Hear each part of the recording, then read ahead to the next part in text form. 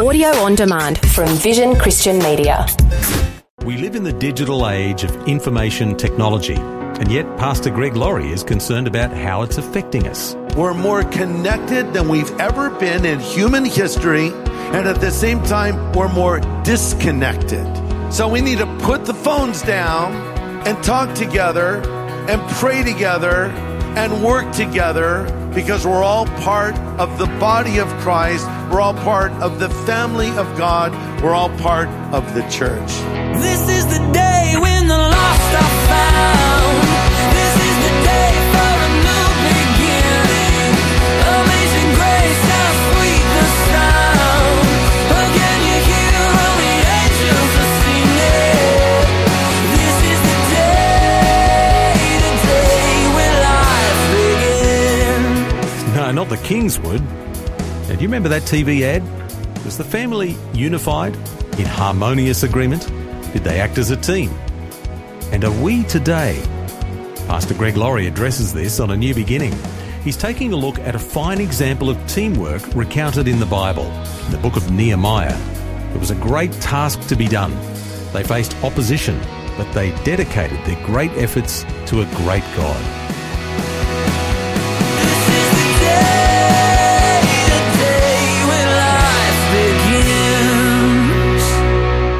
You know, we were just a bunch of crazy kids when this church started. We really had no idea what we were doing, but we loved the Lord and we wanted to see what God would do. We were in the middle of what was the last great American spiritual awakening, called the Jesus movement, as around 1972. One of the epicenters of this movement was down in Costa Mesa at Calvary Chapel with Pastor Chuck Smith. So some folks in Riverside over at All Saints Episcopal Church went down to Calvary and said, could you send up someone up here to preach? And we want to have some Jesus movement in the Inland Empire. And so a group of pastors at church there went, and I was just hanging around the office, sort of an intern, which means that you work but you don't get paid. Okay, so I just hung around and I would take whatever they didn't want to do. So after a while, nobody else wanted to drive to Riverside. And they said, Greg, why don't you do it? And I did it, and I kept at it, and it began to grow. And pretty soon I could see this little Bible study of young people was turning into a church. And I hardly felt qualified to be a pastor of a church. I became a Christian when I was 17. I started preaching when I was 19, and I started pastoring effectively at 20 or 21. And so I'm thinking, there's no way I can be the pastor. I looked for someone else to take this role. No one would. And so I just accepted the fact this was what the Lord had for me. And we outgrew that church. We moved over to a Baptist church that is now our Sunday school building. And we outgrew that building, put in a balcony. And then there was this big, giant, decomposed granite pit where you guys at Harvest Riverside are sitting in right now. And we took the biggest step of faith ever. We built a building, and back then it cost us $1 million. Now, $1 million is a lot of money. But back then, it was really a lot of money. Like a lot. And we took this huge step of faith way outside of our comfort zone. And I remember people said, this isn't going to work. It's not going to succeed. And as we put those walls up, there was opposition. I think you know where I'm going with this, right? Because we're talking about building walls in the book of Nehemiah. And so here's the takeaway truth from it. Don't listen to your critics. Listen to God. And do what the Lord leads you to do. Here in the book of Nehemiah, we'll learn a little bit about that in the message today. How to do what God has called us to do. Because when you put up walls, you're going to face opposition. When Nehemiah went about the task of rebuilding the walls of Jerusalem, he faced severe opposition. So here now is Nehemiah getting this battle plan together. We see three vital principles in play here. If you're taking notes, here they are: investigation, cooperation, and determination. Investigation. First, he checked out the problem. Okay, here's how big the city is. Here's what it's going to take. Here's how many people I'm going to need to get the job done. Okay, I've investigated it. Now, cooperation. Let's put the team together. Let's get the right people in the right places and tell them what their job is. Finally, determination. We're not going to be deterred. Defeat is not an option. And that brings me to my next point. We need to find our place in the work that God is doing. Let's read a few verses, Nehemiah 3. This is a little bit like the credits at the end of the film. You know, unless you were in the film, you don't care. But they're rolling, and these matter to God, and they should matter to us. Verse 1, then Eliashib, the high priest, and the other priests started to rebuild at the sheep gate. They dedicated it and set up its doors, building the wall as far as the Tower of the 100, which they dedicated, and the Tower of Hananel. 2 people from the town of Jericho worked next to them, and beyond them was Zakur, son of Imri. The fish gate was built by the sons of Hanessa. And then they laid the beam, set up its doors, installed its bolts and bars. And Miramoth, son of Uriah and grandson of Hakaz, repaired the next section of wall. Beside him were Meshullam, son of Berechiah and grandson of Meshachezabel, and Zadok of Bana. The phrase next to him and after him are mentioned 28 times in the chapter. What does that mean? They worked together. The same is true of the church. If we want to get something done, we do it together. One person put it this way, quote, coming together is a beginning. Keeping together is progress. Thinking together is unity. Working together is success. End quote. You'll see this phrase used over and over. Next to him, after him, everyone had a role to play. In short, they were communicating. You know, it's a funny thing with all this technology we have today. We're more connected than we've ever been in human history. And at the same time, we're more disconnected than any other time as well. I read the other day that millennials would rather text someone than talk to them. I'd rather text you. I don't want to look at you in the face. Just text you. Emoji, emoji, emoji, right? And so sometimes we don't talk to each other at all. In fact, this has created a lot of stress in our culture. I read that this generation, alive today, is the most stressed out generation in American history. College students have the anxiety level of psychiatric patients in World War II. Okay? So we need to put the phones down and talk together and pray together and work together, because we're all part of the body of Christ. We're all part of the family of God. We're all part of the church. You're listening to A New Beginning with Pastor Greg Laurie from Harvest Ministries in California, USA. Thanks for joining us. Today, he's speaking about the gifts that God gives us and how they help us to function together as members of one body, the body of Christ. Let's continue. It's a message called Wall Builders. Not everyone worked on the walls of Jerusalem with Nehemiah. Look at Nehemiah 3:5. Next to them were the Tekoites who made repairs, but their nobles did not put their shoulders to the work of the Lord. So the Tekoites did the job, but their nobles, those in authority over them, didn't do it. Some people want to share in the victory, but not in the battle. Now, 3,000 years later, we know who did the work and who did not. But there'll always be slackers. There's 2 kinds of people that come to church. There are participators and spectators. I wonder which one you are today. Let me identify them. Participators come and engage in worship. They listen carefully to the message. They give in the offering. They serve faithfully. They find and use their spiritual gifts. Spectators, they come expecting everyone to wait on them. Sometimes they come late. Sometimes they leave early. You say, well, how do I know which one I am? If you have been irritated by what I've said for the last 8 minutes, you're a spectator. If what I've just said bothered you, got under your skin a little bit, you're a spectator. If you've been challenged by it and can add an amen to it, you're a participator. You decide if you're a servant or a slacker.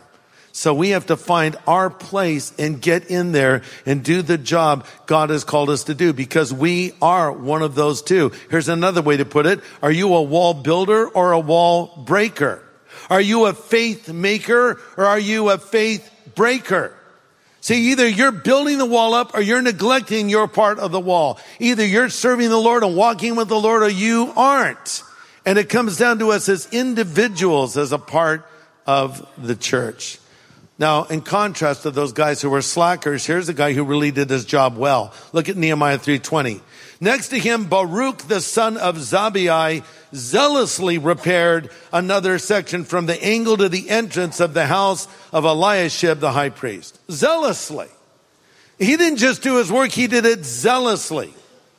That could be translated to burn or to glow. He did it with passion. So which one are you? Are you like Baruch? Or are you like one of the nobles? Do you serve or do you expect to be served? Are you a servant or are you a slacker?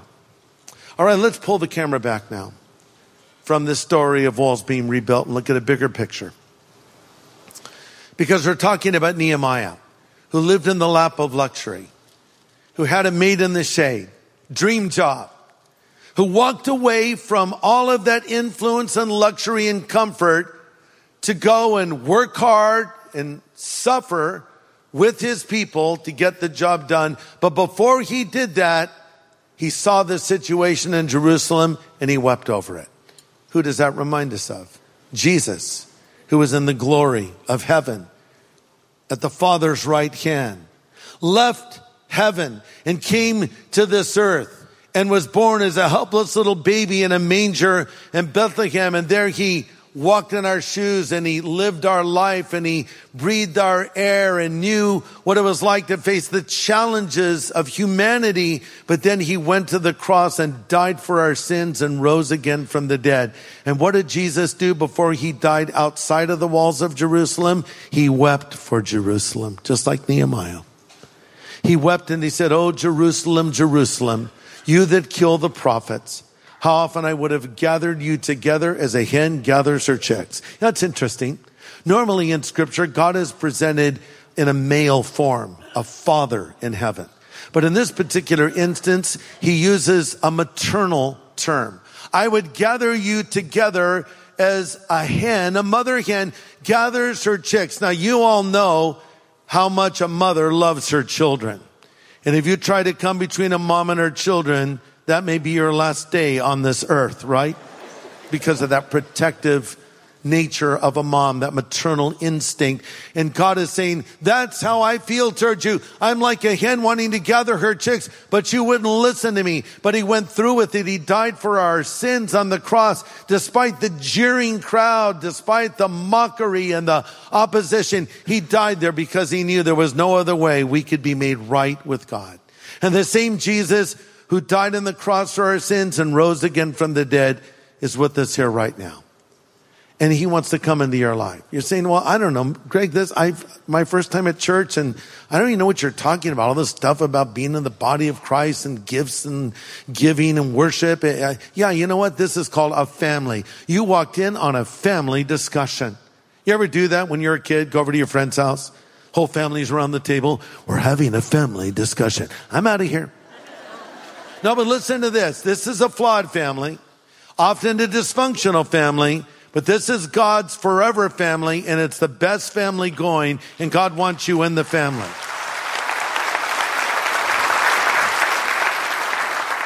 You say, but Greg, there's weird people in the church. I know that. Did it ever occur to you that you're one of the weird people in the church? I know I am. But we like to put the fun in dysfunctional, okay? So here's what it comes down to. The only way you can become part of the family of God is by becoming a son or a daughter of God. How does that happen? The Bible says, for as many as received him, he gave them the power to become children of God. How do you come into the family? Jesus said you must be born again. Just as you were born physically, you must then be born spiritually by asking Christ to come into your life. And then you're in the family, a full-fledged family member in good standing because of Jesus. But you must ask him to forgive you and ask him to come into your life. And that can happen for you right now.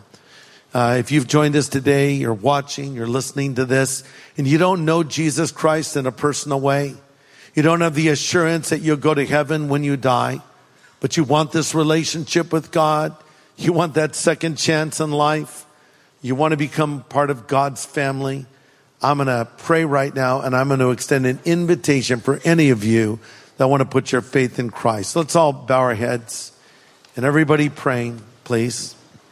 Father, I pray now for all of those that are here. Help them to see their need for you. Help them to come to you. Help them to believe in you.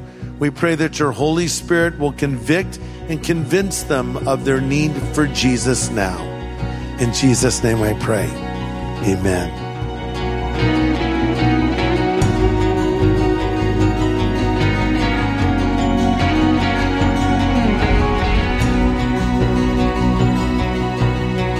That's Pastor Greg Laurie, closing with an important word of prayer.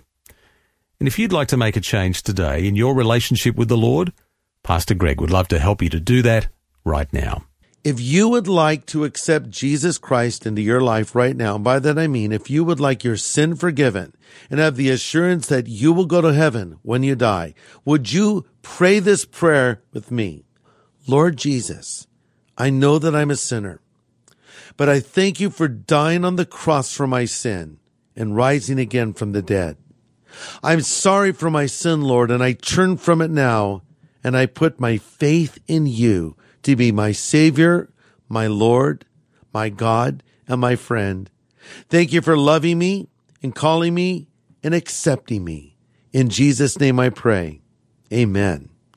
Listen, if you just prayed that prayer and meant it, I want you to know on the authority of God's word that Jesus Christ has just come to take residence in your heart. The Bible says these things we write to you that believe in the name of the Son of God, that you may know that you have eternal life. Thanks, Pastor Greg. And if you've just prayed that prayer, we would love to help you by sending something called our New Believers Growth Packet. It'll help you to get started living as a Christian. We'll be glad to send it to you free of any charge or obligation. It'll help answer some of the questions you might have and build a solid foundation for your faith. So just ask for the New Believers Growth Packet when you contact us on 1-800-00-50-11.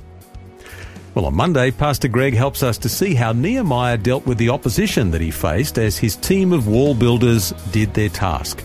We'll gain some practical insight on dealing with our own detractors as we endeavour to serve the Lord.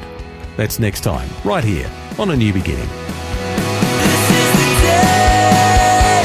day when life begins.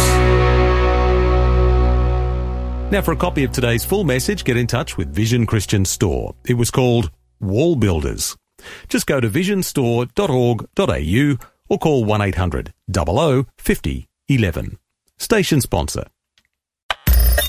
Thanks for taking time to listen to this audio on demand from Vision Christian Media. To find out more about us, go to vision.org.au.